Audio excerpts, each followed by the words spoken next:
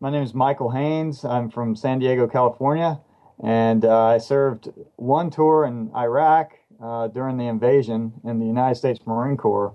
I was part of the most senior force reconnaissance platoon in the entire Marine Corps, and we were there for the invasion. And upon coming home from that was very difficult for me and a lot of other friends that I know.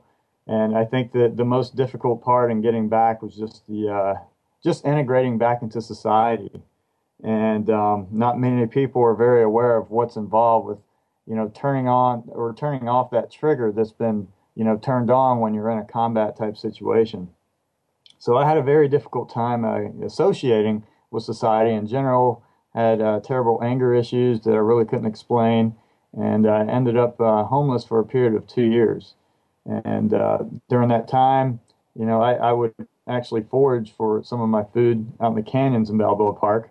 I was trying to better myself going to school during this time as well. I would go to school during the day, do my homework in the computer room, and at night I would go out in the bush, and that was my comfort zone. That's what I was used to as being a recon Marine. That's what we did for weeks at a time.